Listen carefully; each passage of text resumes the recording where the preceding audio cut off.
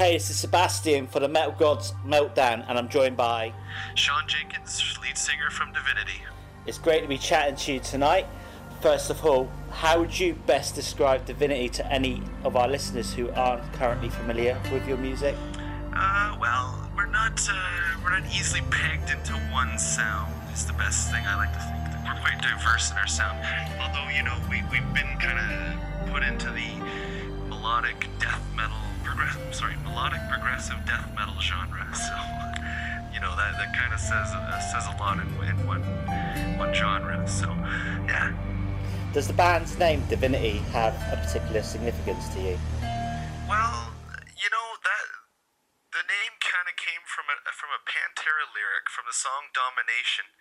There's a lyric that says, "A now blacked heart reaches out to divinity," and I didn't know what the word. This is way back when I was a young guy, back in high school and even junior high, and I didn't know what that word meant. And I looked it up, and I just really liked the meaning of it all. And when I started a band, that was the name to go with. Can you explain the whole concept behind the Immortalist? You released one and then two.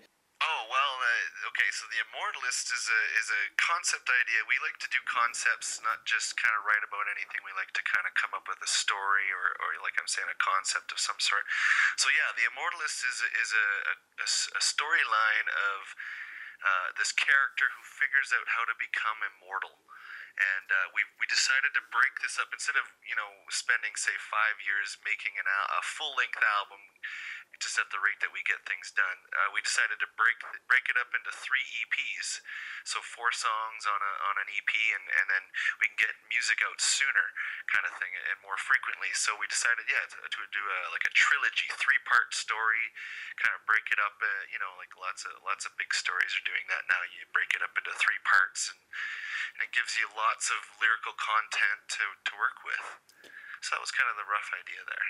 I love the album artwork on the second EP. That would make a cool tattoo. Would you have a tattoo of that on yourself?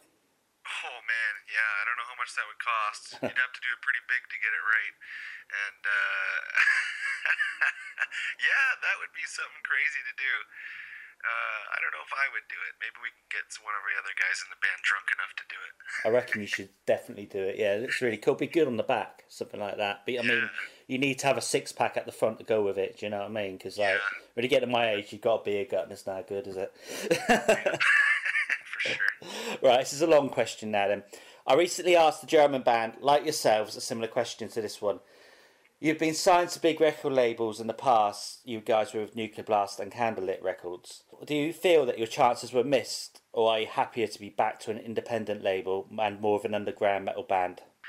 Well, it was kind of a period of time in our career, and it was definitely, we definitely don't regret anything, or we don't kind of, anything too negative about it. It was more just, an amazing experience to be recognized by a world class.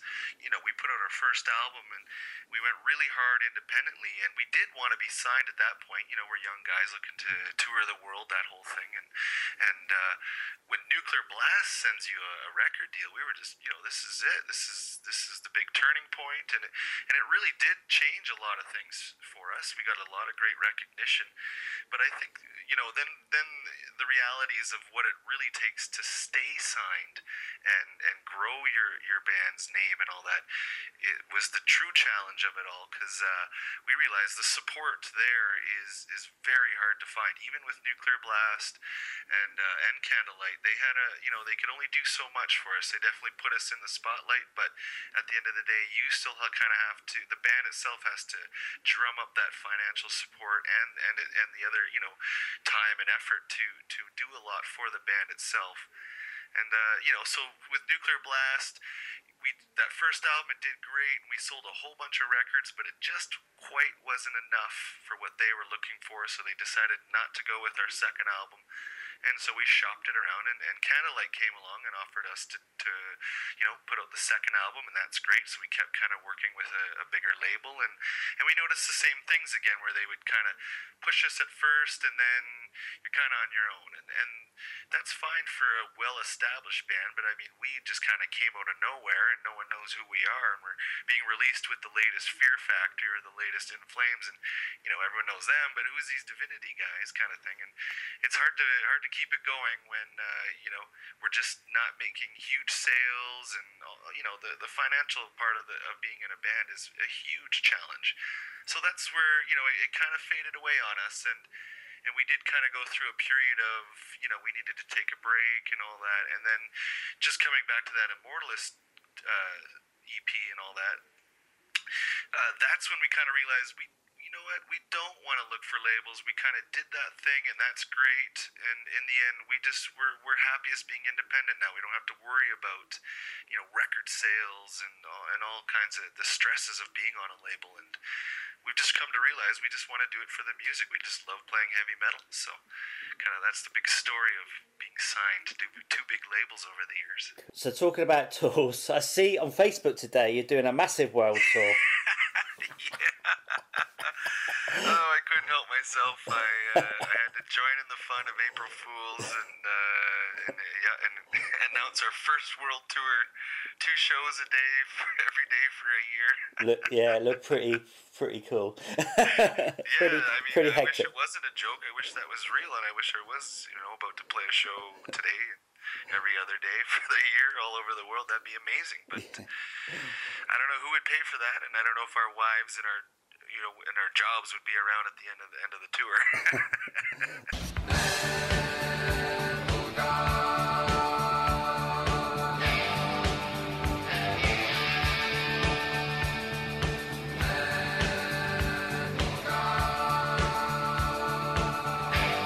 Can you tell us about any festivals you have lined up? Yeah, sure. We are playing a few shows. We like to kind of pick and choose and play kind of bigger shows, when we can, instead of just oversaturating it all, playing all the time and all that. We like to kind of wait and let it build up. So we're going to be playing with a band actually next Friday in a week here with West of Hell. They're from Vancouver, and they're a really awesome band. That's a local show here in Calgary, Alberta, Canada, and then we've got a couple more shows in Alberta lined up, and we're still working on a few more things later in the fall. We're looking to go out to Quebec, out to Eastern Canada side. That Eastern Canada has a much more developed metal scene, so we're looking to get out there, and we're looking to kind of do this idea of smaller one-off shows, fly somewhere, play a cool couple shows, and then that's it. Instead of doing a big huge commitment to a tour and all that, we just want to jump in, play an awesome show, and then get out, kind of thing. So we've got a few booked for now, and we're working on some more ideas. What's the metal scene like since you first started? Well, man, since we first started, it was tiny, nothing happening. I mean, Western Canada is one of the, I would say, smallest and undeveloped metal scenes in the world, kind of thing. It seems like it. Anyways, I mean, looking around at all the pictures of all the other shows and all of that. So in the beginning, it was tiny. I would say, I remember we were in our 19s and early 20s, and 50 people at a show would be a big show. That would be like a great turnout, kind of thing. And that kind of, it's been a slow but steady kind of growing process of more bands, more people supporting, and and if you notice, a lot of big tours don't even bother coming through Western Canada. They might play Vancouver, one city, but over the years that's been changing a lot more now. So bigger tours are coming through, and there's more bands and more people. So it's slowly been growing, and now you're getting to say a few, 3 times that size. Say we're 150 people to a local show. So the whole, that's a little more realistic, and that's kind of what's happening these days. So it's definitely, growing in a positive direction, but it's definitely been pretty small overall, but slow and steady. I mean, of course, Canada has a huge metal rock pedigree. with bands like Annihilator, Exciter, Rush, Anvil, etc., etc. Oh yeah. Which bands from your home country influenced you growing up? Let me think. Well, being on the western side, we have Devin Townsend. He was a major influence, and I found out about him at a really young age. So, I mean, I've been following him from his first that Infinity album and that strapping album, City, and yeah. So Devin Townsend was a massive influence, and then we had. A band from the prairies in Canada here called Into Eternity. They were a big influence to us, and then a lot of death metal bands out east. Like we had Cryptopsy, and who else? Voivod, and yes, Annihilator was a huge thrash influence to us, big time. So yeah, lots of great Canadian metal bands. Can you remember the first gig you went to? I started off huge. I went right off to a Metallica concert. Wow. I just got blown away, and I was getting into metal at that point. This was in high school. It was, it might have been around Metallica's Load tour era. I was a little bit later. I was about 16 or 17, little later teens getting into metal. But it hit me hard to the point where I wanted to start my own band, and here I am still doing it. So, yeah, I started with all with Metallica. Are there any bands that you'd love to share a stage with? Oh, there's a huge list with that. Easily, just as soon as you said that, Gojira, Testament, some more. There's Textures, Soilwork. The list goes on. Hey, yeah. I saw Textures a couple of weeks ago. They're cool. Awesome, man. Absolutely awesome. Yeah, they are really, really exciting right now. They just put out that new album, and they're just doing so well. It's great. Yeah, they supported Amorphis. Oh, cool. I love Amorphis. But yeah, it was fantastic. It was really, really good. Okay, I've got a silly question. I've got a couple of silly questions for you. Try to mix them up a bit. Labatt's or maple syrup? Oh, that's easy. Maple syrup. Would you be a bear or a moose? I think I would be a bear. I can't believe I just asked you that question, man. Yeah. I was just trying to make it light, Yeah. Well, you don't want to hit a moose with a car. I mean, you don't want to hit a bear with a car either. But people kind of hit moose in Canada here, and man, it's like hitting a brick wall. I can imagine. It's devastating. Those guys are huge. They're surprisingly their bodies go way above your car, kind of thing. Like it's crazy. I mean, like over here we get like a lot of deer because I live up in the wilds, running across the road and that, and it's like for some people, joking or not, it's like hit the deer because you've got some venison to eat. Then is that like with the moose? Do you eat the moose?